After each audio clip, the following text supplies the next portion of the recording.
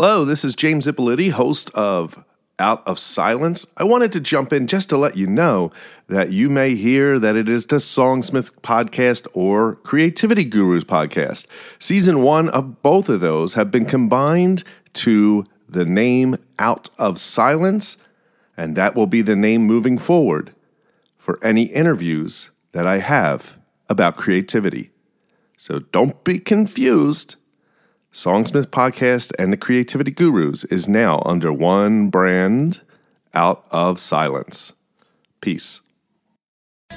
Greetings, Hepcats. On this edition of Creativity Gurus, I speak with Andrea Earhart. She is a fine artist, a muralist, and host of the Artist Academy podcast. She is a wealth of information when it comes to the business of art. I really had a great time with this. I think you don't have to be a fine artist to learn from her. She has so much just great advice. So no matter what your craft is, you're going to learn something. If you like what I do, please give me a 5-star review on Apple Podcasts. Follow me on Instagram. Follow me on Twitter. Let's be internet friends. And now, let's get to my interview with Andrea Earhart on this edition of Creativity Gurus. My guest today is Andrea Earhart, fine artist and muralist. She has worked with organizations like Bass Pro Shops, Big Brothers Big Sisters, Duck Commander, the Dickerson Zoo, and many more. She started the Artist Academy to help aspiring and established artists who want to level up their art business. So welcome to the show. I'm happy to have you. Hi, thank you. Yeah, I'm super excited to talk about my favorite subject, which is art. I know, right? So I want to go back. I heard on another interview with you that you went to college for business before switching to painting. But before that, were you doing art before you went to college? Yeah, so I think I was like most of us artists in the beginning, in like second grade or whatnot, you get kind of pointed out like, oh, she could have something, And so I kind of grew up like thinking that, I had some kind of art ability, but never thinking that I could actually make a job out of it or earn money. And I'm very ambitious and I just wanted really big things out of life. And so I was like, okay, art is not the way to go, which is funny. No way. Like I need to do big things. I want to maybe be a CEO of a company or something. And so in college, I decided to major in general business so I could hit, we did a bunch of marketing classes, accounting, and just had like a broad general overview of business. And it wasn't until my second year in college that I was like, you know what? I think my high school art teacher just has the best art job in the world. Like she just gets to paint every day. Because again, I just didn't think that I could paint for a living. I was like, okay, maybe I can just teach. And right. I definitely have a love for teaching. And so then I started majoring in art education. And then towards the end of my college time, I just kind of noticed that I didn't have the same love for teaching younger kids like everybody else did. And I really just wanted to see what I could do in the painting world or the business world or something. I really didn't know. So I graduated college with a painting degree. And I remember saying, okay, great. I have a degree in coloring. What the heck am I going to do with this?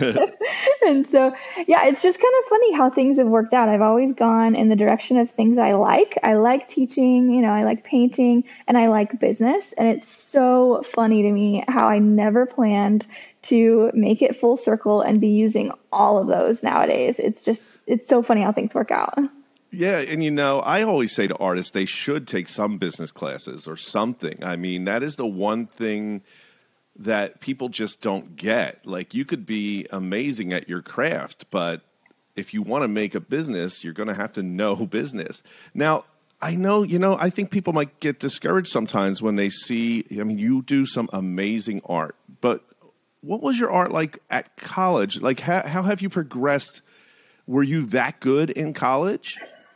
No. And it's so funny because now it's so apparent to me that the more hours you have, the better you are, which is why all the older artists that are in their 60s, 70s that are just amazing, they've had so many hours. And so, yeah, They're going to be so much better than us. So whenever I see someone that's ahead of me or way better than me, I'm like, I have time. And that's honestly what I think. I'm like, they just have way more hours than I do. But yeah, I remember in high school specifically, I would spend all day trying to make the sky and the clouds and trying to make it work and blending, and it wouldn't work and it would dry so fast. And I would just get so aggravated. And then in college, I always loved to paint big. Even in college, I had really big canvases that I would use. I really didn't care about the small stuff. I would just go really big. And it's just so funny how now I'm doing murals, and like I said, it just kind of builds upon itself, and you end up where you should be if you're listening to yourself. But yeah, I just painted really big. But no, I struggled with it a lot. I really forced myself to learn how to blend, and there was just so many steps to figure out how to paint. But really, it really just comes down to, finding a really good reference photo and copying it the best way you know how. And my progress from five years ago, 10 years ago even, has, I've just gotten so much better. And every year I'll look back at stuff and think, I thought that was really good. And like, you know exactly where I could improve that now. So are you like an eternal optimist though? Because I mean, when I listen to your podcast, I'm like, God, I could be in the worst mood and listen to your podcast, and all of a sudden it feels like it's a bright, sunny day. Oh, good. That makes me so happy. Well, are you just one of those people who are optimistic? Yeah. I think I don't know. I don't know where that came from exactly, but I think more so on the podcast is I'm talking about things that I love. And so when you're talking about something you love, you're excited about it. But I'm definitely not like that 24 hours a day. Oh, okay. Normally very quiet, just very reserved. And I'm definitely not smiling all day. Are you using oil or like, I don't know, like a mural, obvious blending with oil on a canvas versus brick? I mean, what paints do you use? So I'm an all acrylic kind of gal. Okay. I love that they dry fast, even though in the beginning it was really tough. And I've tried oil. I've tried a bunch of different stuff. And I think that's really important to try all the different things, watercolor, sculpture, all of it before you land on your thing. I really love acrylics. It's just, I don't know, the oil, there's just so much dry time, and it's just. But isn't it harder to blend? Like, isn't it harder to blend acrylics? Kind. Do you use that method that people use to slow the drying? Do you use that? Like, people put stuff in the acrylics to slow drying time? Oh, nope. I am a very fast painter. Yeah, I'm just a very fast painter, and I like to work in layers. So a lot of the times when I'm painting something, I'll put the whole canvas down in one layer, and then I'll do another layer on top of it, and then another layer. And that's just how I've taught myself / learned how to paint. We did a lot of oils in college, and I think I just had more practice with acrylic, because right out of college, I would just use the acrylics on windows and murals, and then working for Bass Pro, everybody there used interior latex paint and Novas, which are all acrylic. And so that's just what I have the most practice in, I guess. And so when you have the more practice, you get faster, and just working in layers. All right. So let's talk about how you got started painting. Like, I'm the opposite of you. If I'm going to draw or anything like that, I do small. I like small. Like, when I see you on those like lifts going up high of buildings, that I'm afraid of heights, so I could never do what you do. But where did that start? Like, all of a sudden, I'm going to start painting big murals. Well, I'm also scared of heights. No, I can't believe it. I'm also very scared of heights. And it takes me a while to get used to being up there.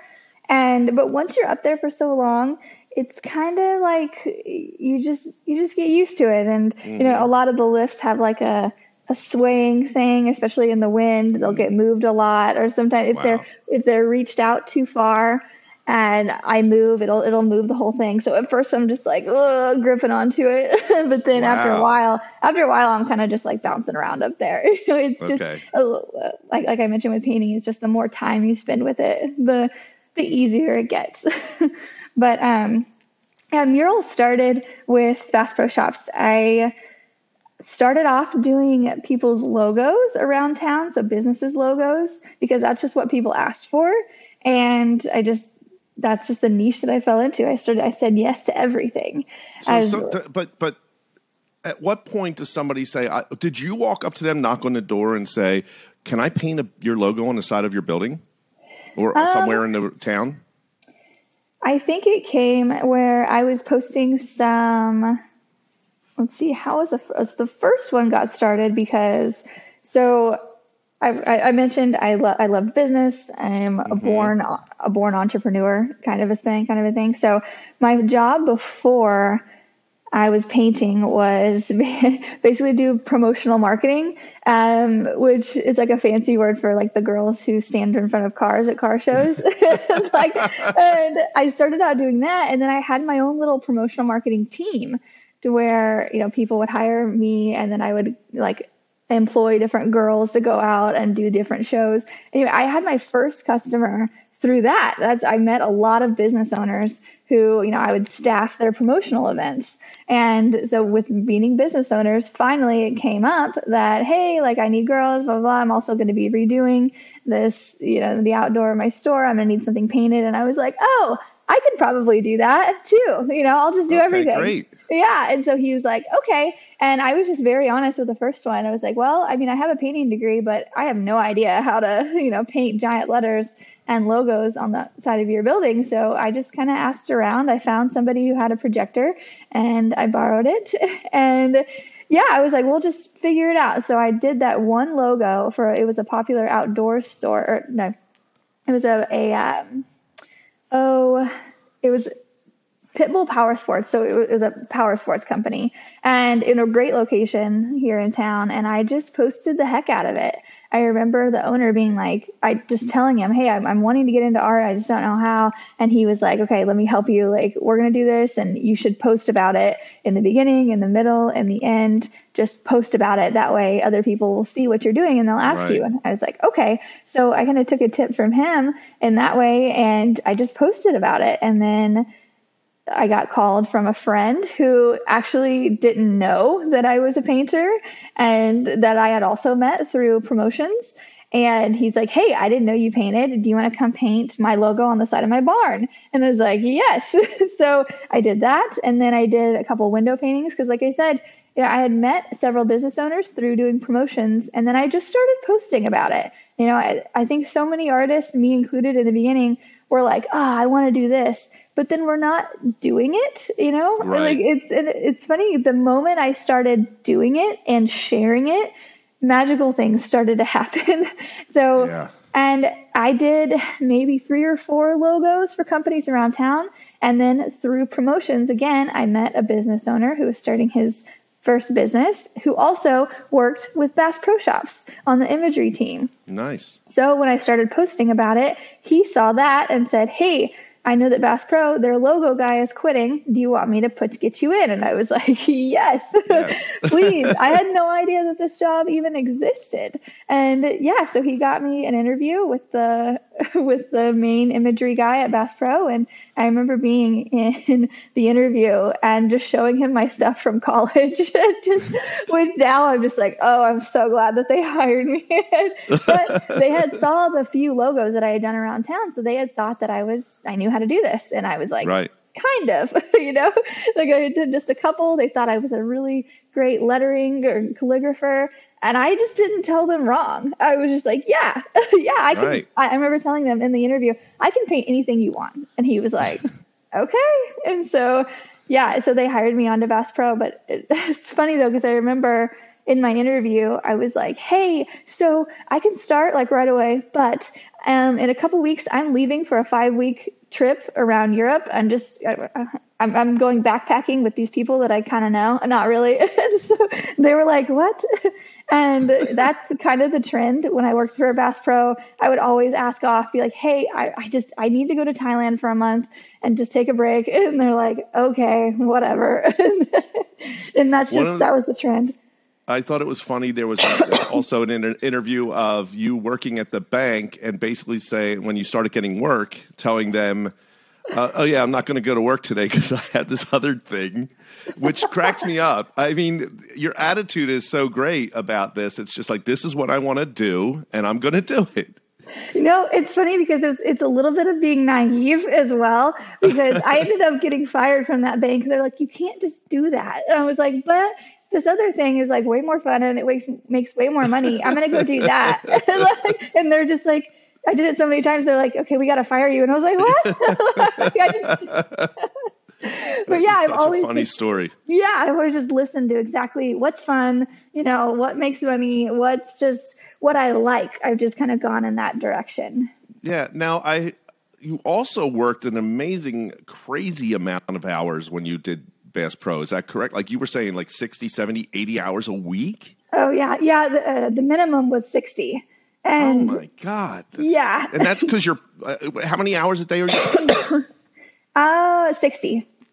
Yeah. So we were painting 60 hours a week, and it was just the best thing that could have ever happened to me, though. It sounds like so much, and it was, but I was so young. And I mean, I was 24 when I first got that job. And so I worked there steadily for like 2 years, 24, 25, and then a little bit less than 26 when I was 27.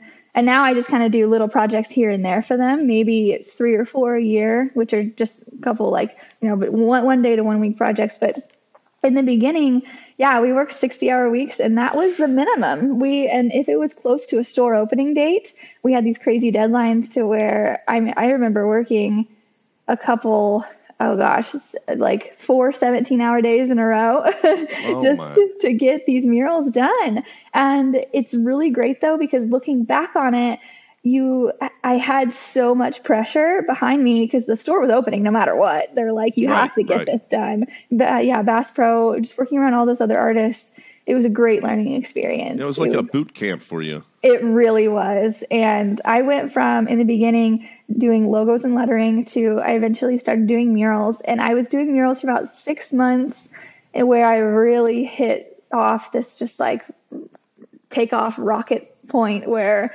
I just figured it out. In the beginning, you're just kind of like throwing stuff up and just trying to figure things out. And then after about 6 months of doing it for 60 hours a week, I was like, oh, I finally get it. I get it. Like how to do a mural. It's just so much of the reference photo and so many different techniques.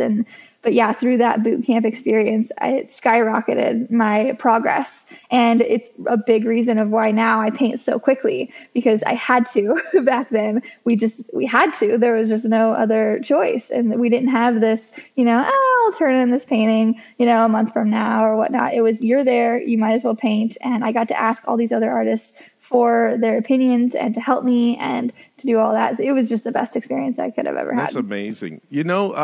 You brought up earlier about a projector. Is this how it's done? I mean, I really don't know how murals are done. It baffles me.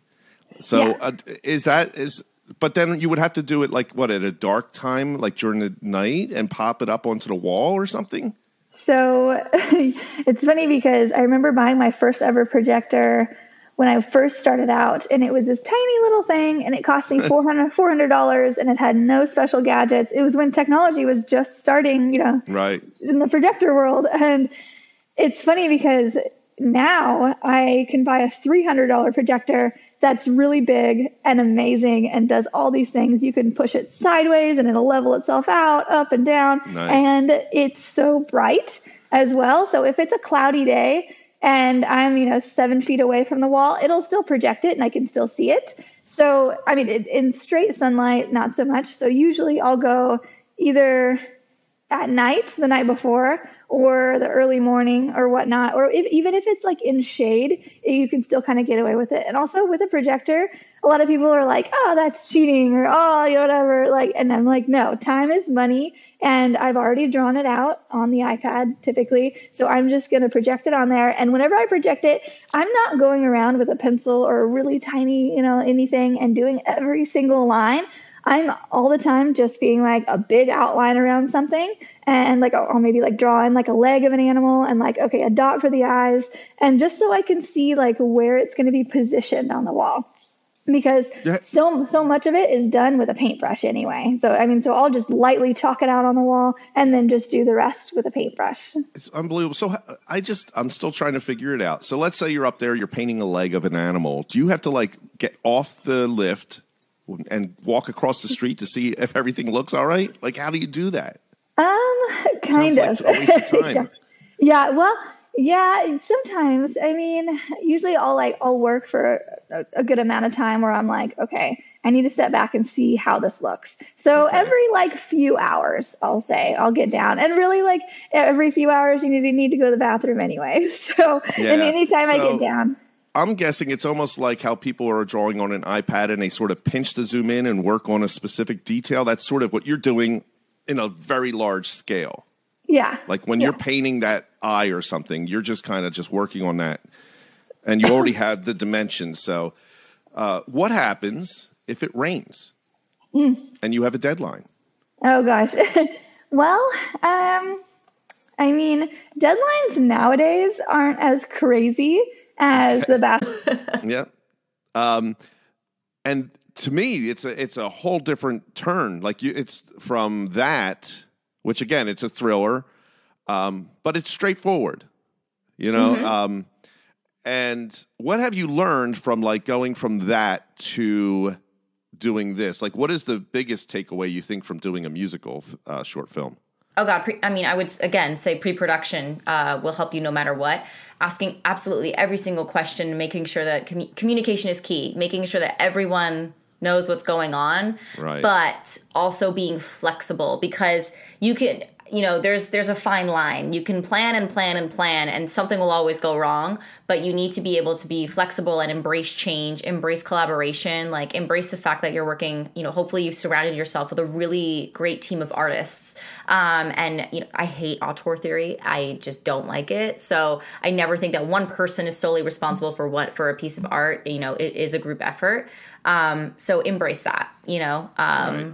Yeah. Why did you move to the West Coast? Was it because of the film? Like, I was thinking when I was watching, I'm like, well, musical seems like a New York thing, but film obviously is an LA thing. So you're kind of torn between the East and West now. Yes and no. I mean, my dream is to be bi-coastal, which is funny because, you know, I'm also, you know, I'm bi. Yep. I love everything to, you know, duality is my thing. But I think this is a really fine time to bring musicals back in a way that will embrace what modern musicals can be. I wasn't a big fan of La La Land, but I think it's like an idea of a step in the right direction. But I just think that we haven't had the Busby Berkeleys or the Gene Kellys and the, you know, those big sort of musical spectaculars, and we haven't done those in a modern way. And I do think there's a way to marry, you know, film and musical. This is yeah, this is a great point. I think some of these things work on stage because they were meant for that. And when they switch this stuff, and they've been doing this a lot lately, where they're taking stage and they're bringing it onto like television. I get it when they're doing that, but like I'm saying, you can't take something that I think you can. Sound of Music's a good example where I can watch that and be like, that's a great film, but it was originally a stage. But I think it could be done better. Yeah. Have you watched Schmigadoon yet?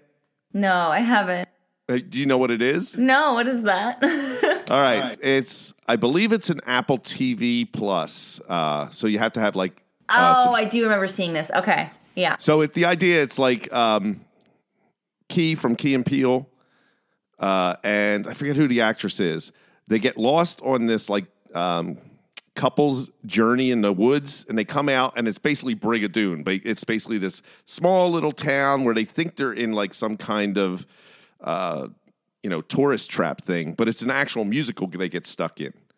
And it's done well, but it's a comedy. So it's not like super drama, but it's funny and you should check it out. I think that is something that's doing kind of what you're talking about, where we can have musicals on film. Mm-hmm. Yeah, and that's another point to bring up, though, too, is like musicals, they're either comedies or they're dramas. And I feel like we have so much more nuance in general film, in terms of dramedies or even adding romance or anything like that. But like, there's a way to bring in, like, this is like a dark comedy, A Single Evening is, and there's a way to have nuance without being like complete slapstick or being complete like Les Mis, like I'm crying my eyes out, Yeah, I agree. I think this felt natural. A Single Evening felt natural. Like I could watch, if it was, let's say it was a series, like I'd be able to watch that, and it didn't.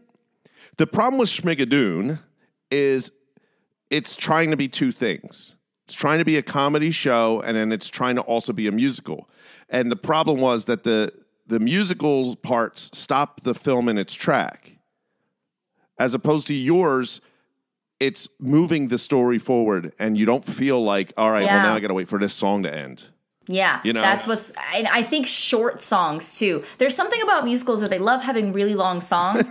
I think the best thing for any musical is to have a short song. Also, if you could incorporate more dance, that's one of the things I would love to do in the future, is like start incorporating more dance in things. But like short songs for the win, because you want to move story forward, you want to move character forward, get the point across, get the tune across, and then it's just the best way. I mean, brevity is the soul of wit, Especially in this day and age. Yes, for sure. Yeah. We're all used to TikTok videos and very short things, so we're surprisingly smart when it comes to understanding things in a short span of time. Yeah, that's true. Do you have a favorite musical? My favorite musical is Little Shop of Horrors. I actually love the movie. I think it is a great movie. Well done as a movie, and I think that's a really fine example of a time when they took something, maybe even that was staged or but before that it was a movie, whatever. But the way that they did that, I think was really brilliant. And how I don't know. It's just my favorite movie musical. Super fun. I mean, I am a sucker for like American in Paris and like, Singing in the Rain, which like has such an unusual form of comedy that was only doable back then. You don't see that kind of like comedy anymore. That's so like rapid fire, and like just jump right into a song. Yeah. Singing in the Rain's one of my favorites, especially just as a musical film. It's got an amazing cast. So give me an example of what you mean by the comedy is. You're saying it wouldn't work today, or it doesn't, or I think it would work. I think we just haven't seen it. Like we haven't seen something like that in a long time. That like very quick. I think the only time you might see something similar to that is like in any sort of animated, like hyper comedy, like Rick and Morty or something, where they like super fast, and you need to hit it. There's just the way that like those two riff off of each other, Gene Kelly and I'm blanking on the other guy's name. Donald O'Connor. Donald, yes. O'Connor, O'Connor, what a sweetheart. They're just like rapid fire, and it's like you actually feel the chemistry, and then it makes sense when they sing together. Like the chemistry is still there. It's not like stilted. Where I feel like I see other musicals or things happen, even like with voice acting, it's like so sad. Because it's always actors now and not actual voice actors. You know what I mean? I agree. You can feel the difference. It doesn't have the same rhythm. It doesn't have that rapid fire. So if we can bring some of that fire back, I think we'll or make some new fire, I think we'll be all right. I agree. Yeah, I mean, definitely. And then you have Debbie Reynolds in Singing in the Rain, which she also has great timing in that as well. When they're, the Good Morning song, everything about that, to me, there's no boring moment in that film. And again, everything brings it forward. It's those songs are longer, but I think it moves the story forward really well in Singing in the Rain. So can you talk about what this new musical you're working on is? Oh my God, yeah, I'd love to. Okay. Yeah.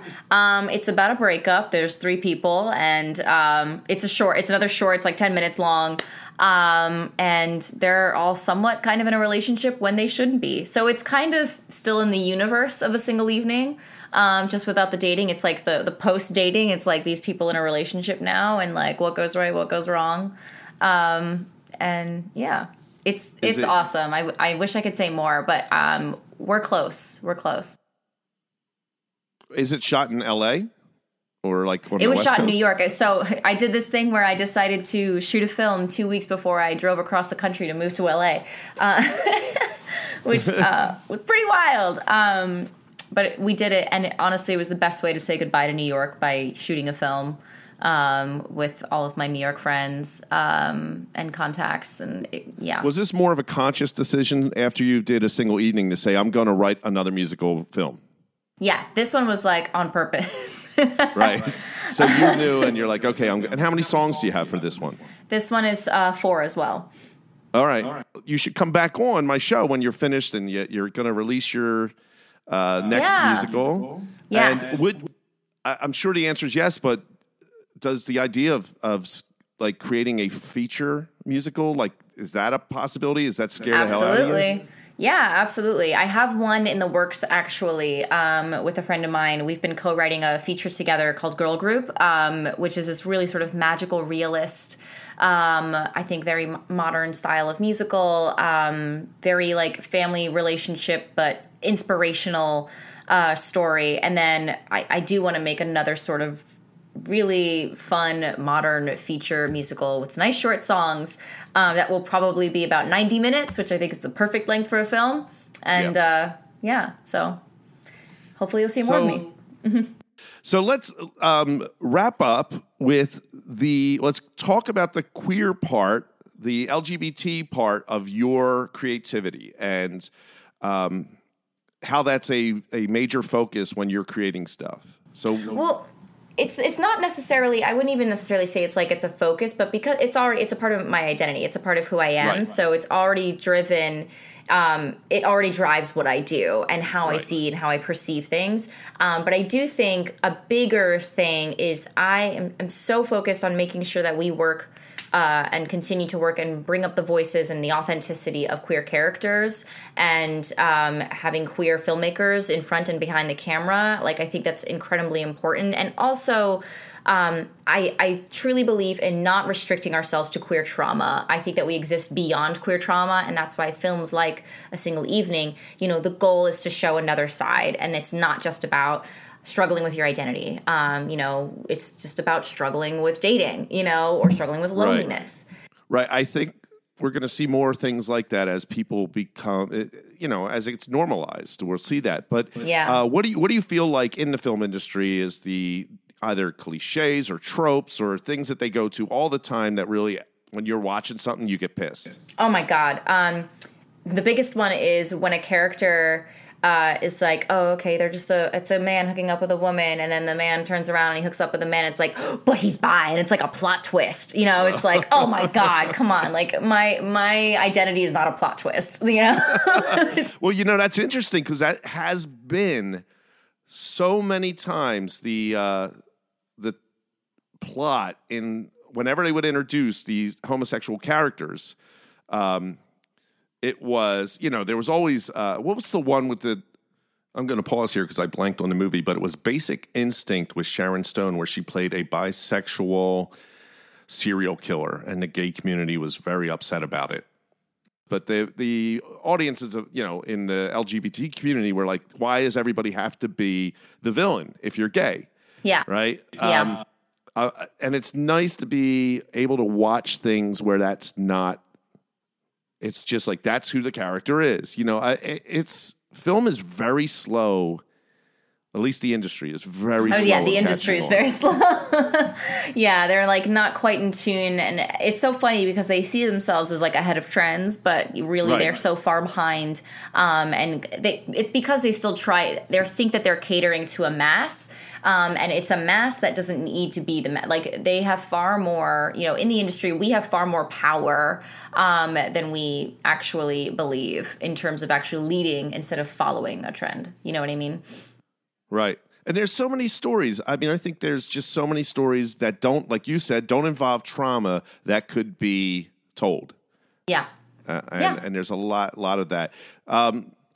Filmmakers, who's your favorite? Do you have favorite filmmakers, directors? I love Barry Jenkins. Anything that Barry Jenkins does is very magical and so stunning. Favorite actor is Ewan McGregor. Couldn't tell you why. I just love that man. I love Ewan McGregor too. But I'm trying to think, what is it that, was it Trainspotting? Was it Star Wars? Honestly, I think it was Moulin Rouge at first. As sad as that is, Moulin Rouge was a hit, and then I saw Trainspotting and it was like, yo, this guy is fire. That movie's messed up, but it's so good. Such a good movie. He's really good in it. And also, like, I kind of, like, when I was young, I got on this, like, Ewan McGregor kick and I literally, like, watched everything he was in. And I think it was just the fact that his selection of whatever he did was so diverse, and he could play to it all. He could do drama, he could do comedy, he could do different accents, and he was committed to those. And I admire that a lot. Yeah, that's awesome. Yeah, he is amazing. Oh, there was another thing. You love karaoke? Oh yeah, I'm a karaoke princess. So it's pretty bad. I love karaoke, but I know one thing about people who love karaoke. They have a go-to song. So what is yours? I usually like "Since You've Been Gone" by Kelly Clarkson. I think that's a good one. Guns N' Roses. Wow, I just blanked on the name. Wow. What? Sweet Child of Mine? Welcome to the Jungle. Oh, Welcome to the Jungle. Okay, that's a good one. That's a really good one. I did that at a live band karaoke once, and it was the best experience. That must have been amazing. Oh my God, amazing. Yeah. And any like Alanis Morissette, And I was finding I was doing stuff on the weekends and at night. And so now I try not to work at night. I try. It still happens, and I try not to work on the weekends, but sometimes it happens too. So what habits do you think someone who wants to take their art and make it a business, what are some good habits that they should have? So the first one is surrounded by this idea that we do in the Artist Academy every January. And we have a bunch of different challenges throughout the year to really just reinforce this one main idea of paint every single day.